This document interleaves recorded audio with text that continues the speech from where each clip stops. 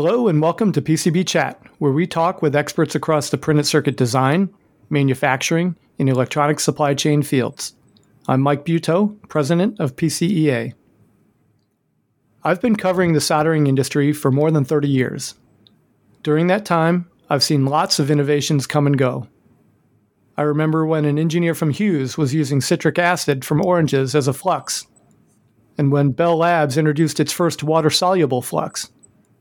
I recall when nitrogen was first used, and when no-clean pastes were rolled out and dismissed as lab toys.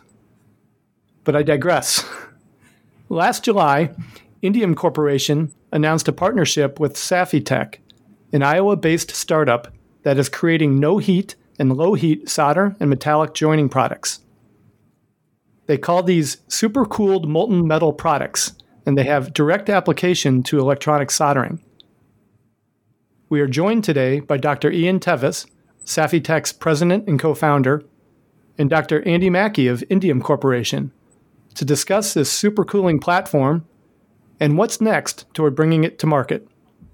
Andy and Ian, welcome to PCB Chat. Thank you, Mike. Thanks, Mike. The electronics industry has been chasing lower temperature solders for decades. That effort really sped up as SAC solders took hold in the wake of the European mandates to eliminate lead.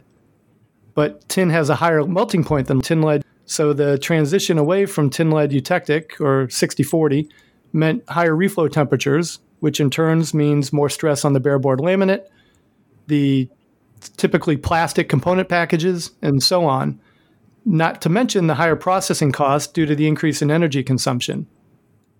Naturally, then, it would be a big deal if we could process solder with SAC 305 characteristics at a much lower temperature. Ian, let's start with you. What exactly is this new platform you've created? Sure. I'm the CTO and president of Safitech, and we're bringing this supercooled liquid metal product to the market. And what it really is a new form factor for solder metal alloys. It's a core shell microcapsule.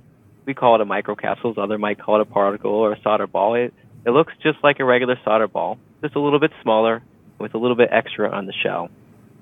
So like a core shell structure, meaning the solder on the inside is the metal alloys that you know and maybe love, SAC 305 and other metal alloys. And we put a proprietary shell on that. And then what that gives us and users of the solder material is access to the supercooled liquid state. That's just, instead of being a liquid above the melting point, you're a liquid below the melting point. That's just what's being called a supercooled liquid state. So we stabilize that, and so the users can access that and use a liquid version of SAC, a liquid version of bismuth tin, or other versions, different alloys at much lower temperatures than normal. And so the IP is in the shell. The IP goes towards the shell, which is like the magic that makes the technology happen. But there's also some unique application-specific IP, right? There's new ways of using it. We have a chemical-based process, like a solder paste would have a chemical-based flux to remove the shell, remove our oxide and organic shell. Also, there's an IP on what we call mechanical activation, or compression-based techniques, where we take a little squishy microcapsule and we squeeze out all the liquid metal, and it can flow out and form your solder joint that way.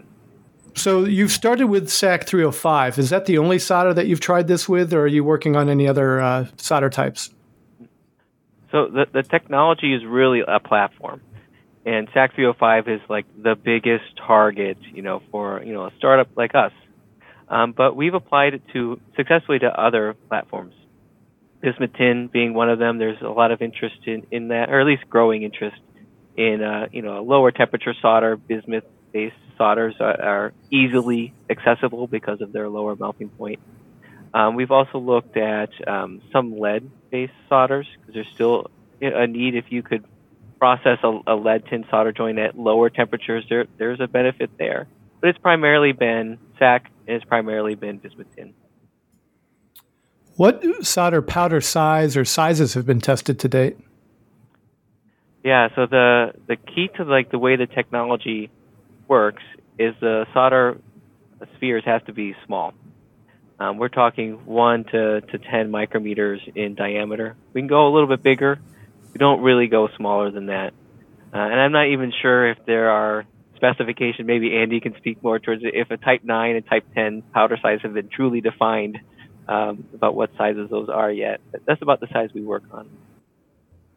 Type 9 or Type 10? Talked about in Song and Legend. In fact, I was reading one of our competitors was talking about this, I think about 15 years ago when I first started at Indium. We're still sort of not seeing that powder size out in the market for standard system and package and those kinds of applications. However, having said that, the technology itself is something that we've been working on with Safitec for, I think, about 5 years now, 6 years. Ian, is that right? Yeah, so we've been sort of working together quietly in the background as sort of finding applications for this and so on and so forth. And we really got excited, I think, about 6 months ago when we realized that this was actually going to be usable potentially in some real life situations. It was no longer a laboratory curiosity. It was going into the kind of out into the real world. And it was at this point that I made the decision that I think it's time to sort of jump in and for us to work together to actively promote this out into the electronics assembly industry sort of broadly. So at that size, though, you're really just pushing molecules around. Oh, no. There's still a lot of room between us and molecules. Fair enough. Where do you stand in the testing, and what types of machines have you used this on so far? So we're early on in the testing. So we have done some basic level die shear type tests or component shear, and then some thermal shock. Right, for our SAC 305 prototype, we've sent them out for external testing for thermal shock. Minus 40 to 110. We're doing 30 minutes at each one of those for thermal shock, 1,000 cycles. So this is a BGA attach on an immersion silver FR4. So it's kind of our test vehicle. A BGA works well with our system. Immersion silver gives a nice surface finish for us to do our attach. So they're surviving the 1,000 cycles. There's a little bit of voiding that's occurring, but no full cracks. So it's kind of early level testing are promising for that, and we're working on the flux, right? The flux being used on a SAC 305 microcapsule now at 180 degrees Celsius versus 240. That flux will look pretty different and similar in some ways, but it has to be designed to work on our shell and at a lower temperature. So there's some development that needs to go on there, as well as print development. We're pretty good experts at making microcapsules and supercooling. Flux development, it's its own separate beast to tame. So this is what I would call bearing the lead, right? Because we talked at the open about this being a low temperature or a lower temperature process. So what temperature are we actually talking about? Oh yes, yeah. So for SAC 305, we're doing some processing at 180 degrees Celsius, as low as 165. It's still prototype. It's for select customers. We're doing some trials and demos for. But you're talking for, say, a bismuth tin, normally processed 165. I think some of them are getting closer to 150. We're at 135 degrees Celsius to process that. 135. Mm-hmm. So I think it's safe to say that the reflow profile looks significantly different than that for SAC 305. Yeah, it's a ramp to peak. We try to go as quickly as possible to that peak reflow temperature. It's because that flux activity is always on. And when it's always on a liquid metal microcapsule, you can actually get joining at 20 degrees Celsius. It's limited, but you can get a little joining, and then that's it. Then you're done. The testing that you've done to date, has that been from boards that were run through just convection reflow? And if so, was that nitrogen or just air environments? Or have you tried any other type of like vapor phase or anything like that? So the the boards that we're talking about for this thermal shock, they were put through. We have a BGA rework station. We have kind of a wonky process to use it, mainly because supercooling of SAC 305 isn't down to below a usable ambient temperature. So we have this rework station. It's a couple extra steps to do it, where we're doing flux dipping and heating and such. But that system is originally done in air, and then Indium suggested, hey, do it in nitrogen, and here's the ppms that you should be looking at. And we did it in nitrogen to great effect. It does help quite a bit to do that, mainly because the lower temperature processing of the alloy, you do have less. You have more viscosity. You have less movement, the ability to wet and move, and so you want to limit that oxide formation as much as you can. You did mention the test vehicle earlier, and you mentioned that there's BGAs on it. What else?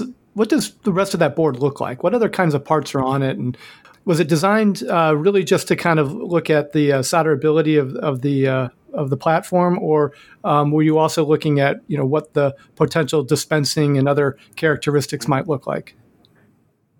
Yeah, the test vehicle was chosen to demonstrate all the parts, right? The printability of this material with a shell, make sure that the shell isn't disrupted. It's the use of a flux and to look at the solder joint, right? With these vehicles have SAC 305 solder balls on them, right? And they're a great test to show, because the SAC 305 ball, if it's not melting, it will collapse, right? And you can see that pretty clearly in the micrographs of the cross sections.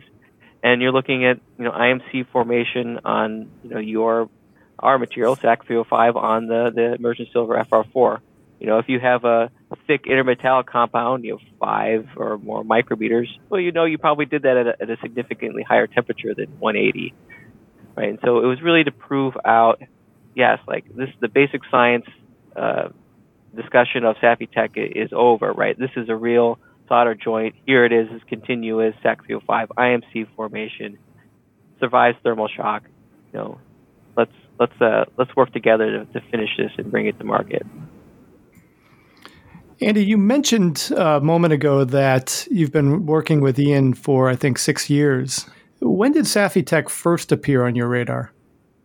We've been working as Indium Corporation with Safitec for 6 years, but it was really, and I sort of heard about it in sort of song and story internally for several years, but it was only, I think it was about 6 months ago that we really started to pick up interest and make a decision that it appeared that there was something here. There was more signal than noise coming out of the data, and the potential applications for this also really started coming out.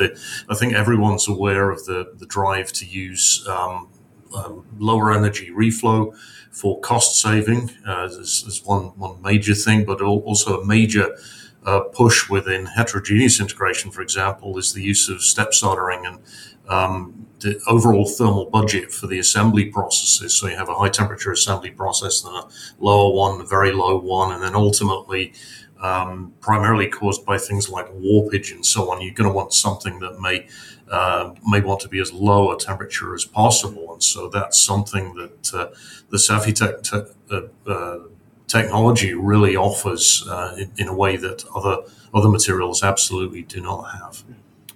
Has Indium performed any in-house testing or with its customers of this solder yet? We've done our own internal testing and had some very positive results, which again is one of the reasons why we're starting to be interested in working with and partnering with Safitec and the team, precisely because we see the feasibility of this in the real world. Are all the samples being made in Ames right now, or is anybody else taking on responsibility?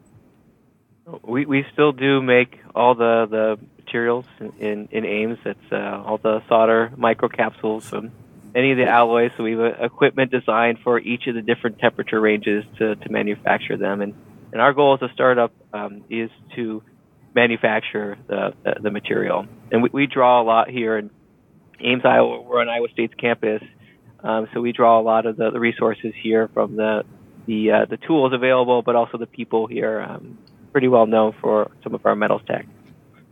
Yeah, I'm going to touch on that in a moment. Here's a key question, right? How is this stored?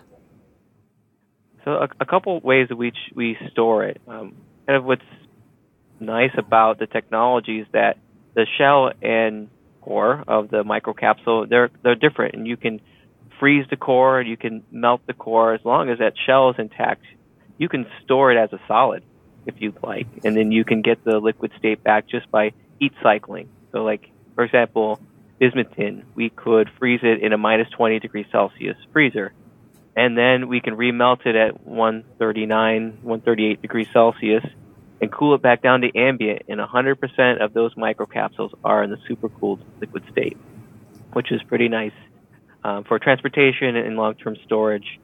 Once it's in the liquid state, we store it under ambient conditions, like under nitrogen, under ambient temperatures, or we store it in a refrigerator setting, right? So we're trying to prevent the nucleation of the metal inside. And so you give it a little less energy to move around, it's a little bit harder for that metal inside to freeze. So we will sometimes store it in a refrigerator for up to 4 months in the liquid state. When it's stored in a refrigerator, would it be at typical temperatures, or do you have to does it have to have really its own refrigerator? Well, we store it at between like 0 and 4 degrees Celsius. I think that's one of the differentiators between us and a normal solder paste. We can't quite get the minus 20 storage temperatures for our products yet. That's one of the things that we're working on. We know the cold chain and its importance in the solder paste world. So right now it's stored as a separate, a separate system. The particles stored in one container, or the paste vehicle, whatever it may be, stored in another. Then they're simply mixed right when they're going to be used. What's the process for mixing? I mean, with a typical jar of solder paste, you might just, stick a stick in there and swirl it around a little bit. So what are we looking at here?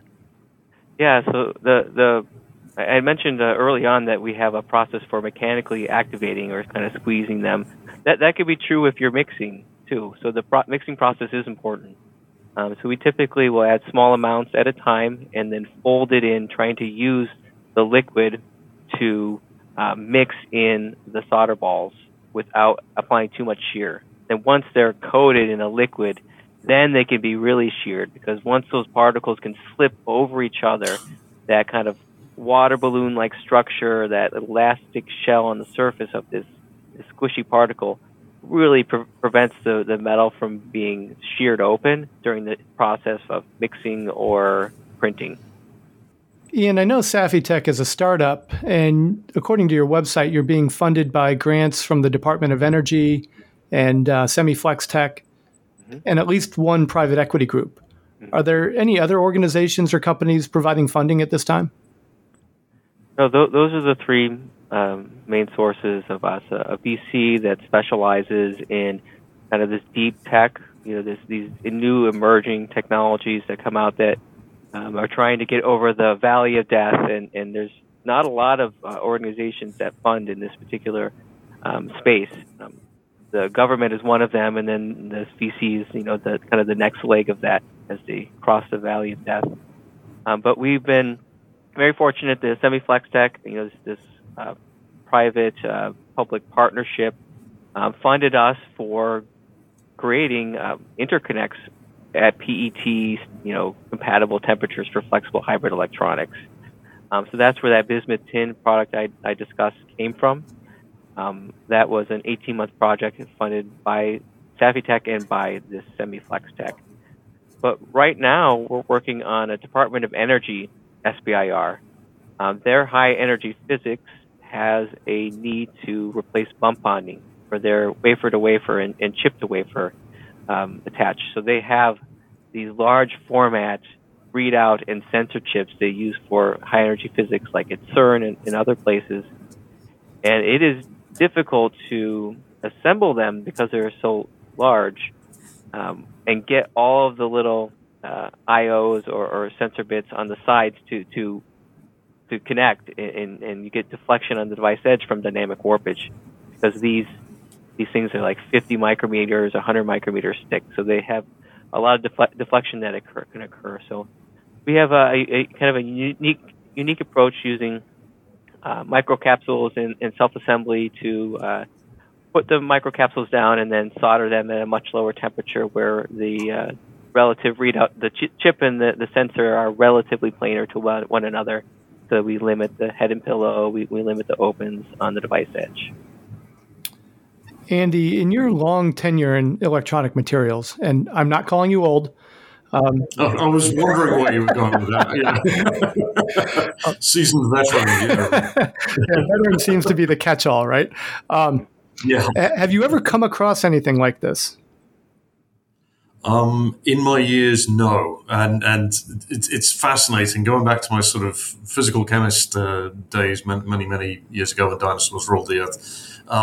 It's wonderful to see the nature of phase transition being absolutely turned on its head, because you know from the physics that you take an alloy, an ultra pure alloy, and I've seen this happen, for example, at IBM with their C4NP process. And you see a subcooled alloy. So you see these sort of little aliquots or little deposits of a subcooled tin silver alloy. And they're cooled below the solidus point, but they're still liquid.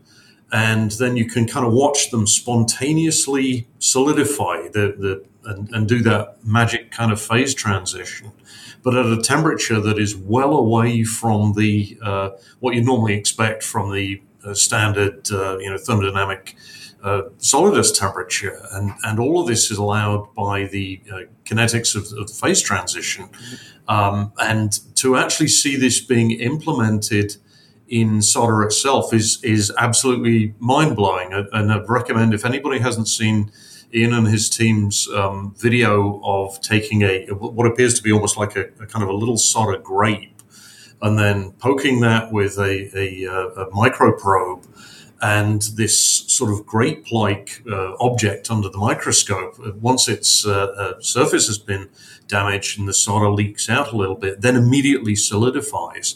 And so it's actually the nature of the physical chemistry of the shell itself that Ian was alluding to that actually maintains that liquid phase when your standard textbooks will be telling you, oh yeah, it's below the solidus, it's going to be solid, and it's absolutely fascinating. And so there's a fascination around the technology from a pure science point of view, but actually being able to turn that into something real and actually being able to make money out of the thing is really what also excites my business brain. So it's fascinating technology.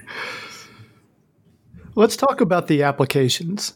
This is currently, getting funding from the U.S. government. However, I would think that military applications are probably way down the list insofar as what would be the immediate end product use.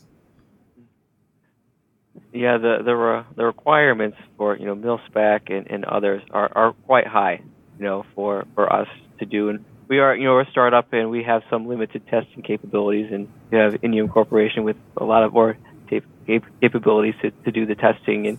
And you look forward towards those applications where they have a need for a lower temperature solder, and the military has the excluded from the rules, and they can use lead tin, and that tin and lead are a great combination for solder, and they're a great combination for supercooling.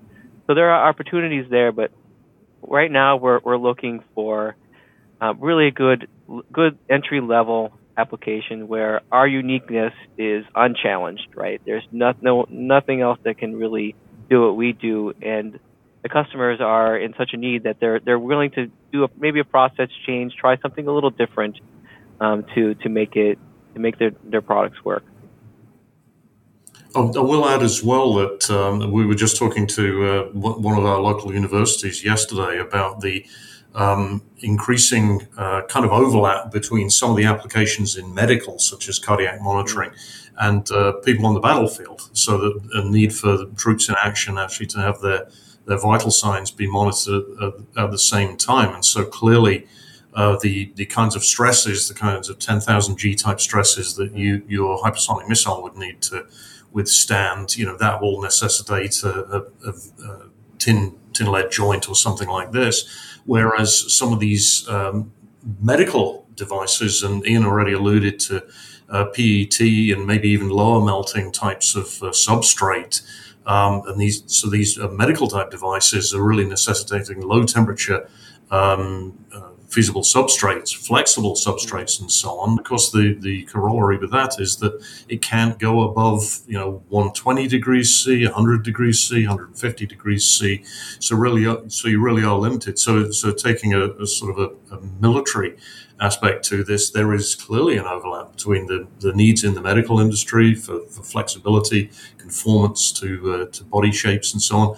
And battlefield, and that all of these kinds of crossovers are occurring at the same time.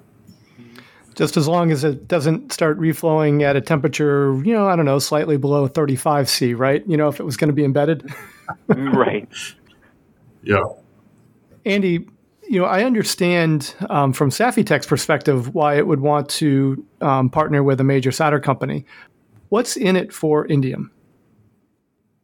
In it for Indium is the opportunity to be in at the ground level with an exciting new technology, which we believe it's probably never going to replace the whole of SAC 305 or any of the large scale solders. But again, with the emergence of these lower temperature requirements, step soldering, flex circuitry, and so on, and frankly, the wide-scale promulgation of these, particularly with an aging population, shall we say, necessity for that, we can see that now is a good time with the technology really starting to come into the limelight, real applications for this started to come forward.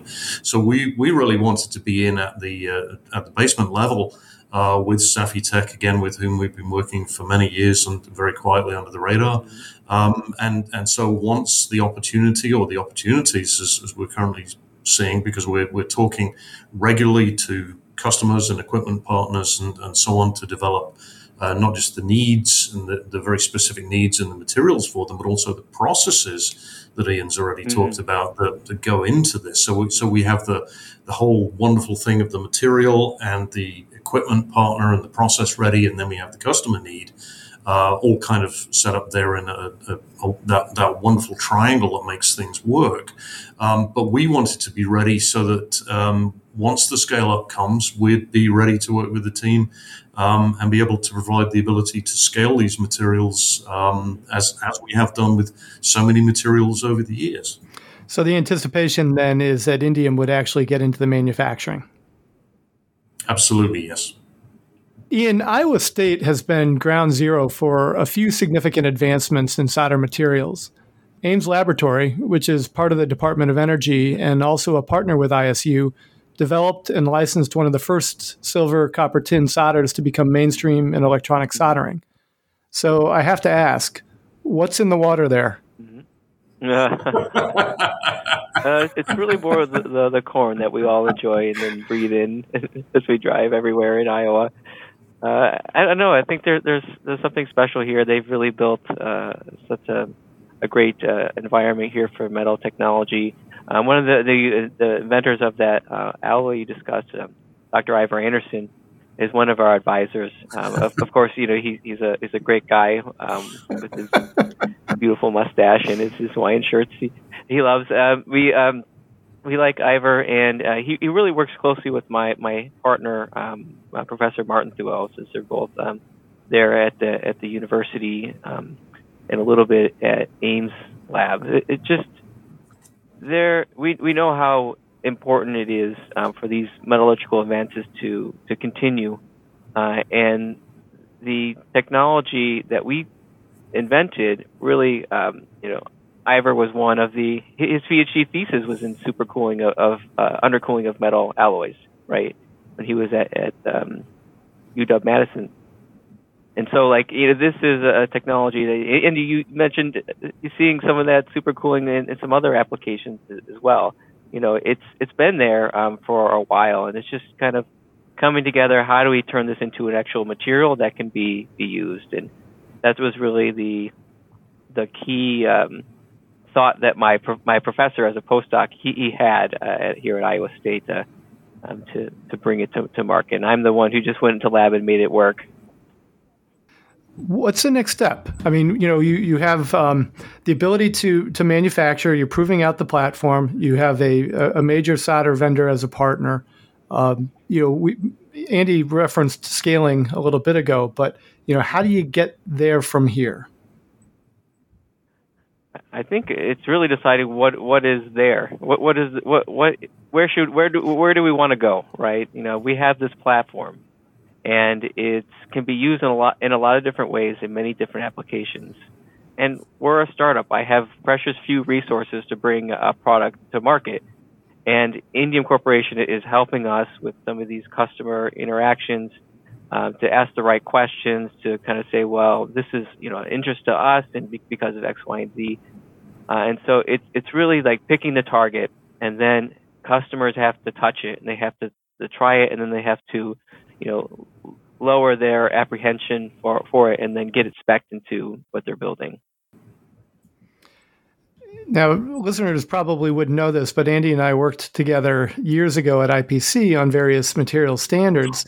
Yes. So, Andy, are the standards as they are written today open to accommodating this type of technology, or will there necessarily need to be some changes? No, this is actually another reason why this is one of these kind of perfect storms of wonderfulness, or whatever the good phrase might be for it. It's the current version of the J Standard 20. I'm probably going to bore people to sleep right now, but there is a standard often referred to as J Standard 20. It's co-agreed with JEDEC. There's an IPC JEDEC agreement about this as being a joint standard. But it speaks to the temperatures that are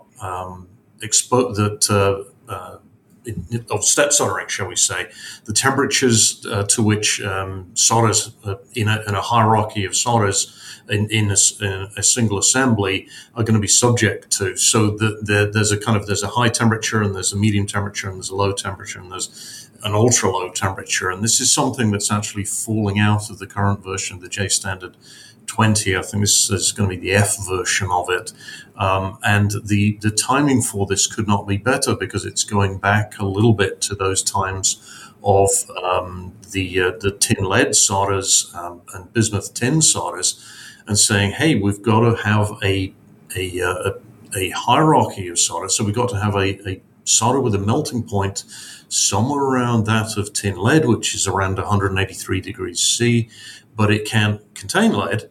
And what are the opportunities for this? So the specification from IPC J standards, the J Standard 20, next version is going to include kind of a 3-tier system. And so anybody who's looking at, well, how do we qualify a material into this process is going to have a kind of a lookup table of, so we need to do this with this specific package size, because it's dealing mostly with system and package type applications, heterogeneously integrated devices, and so on and so forth. So that's actually something that just this afternoon we're going to be talking to JEDEC about. So good call, Mike. Very good call. I thought J Standard 20 was the component moisture sensitivity standard.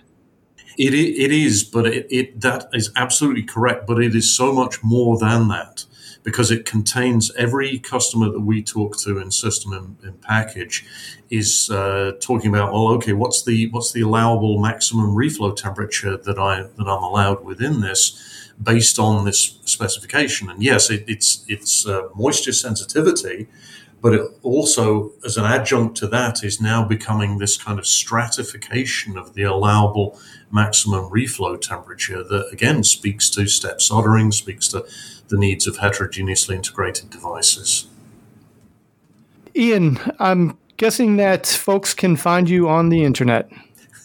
Absolutely. www.safi-tech.com.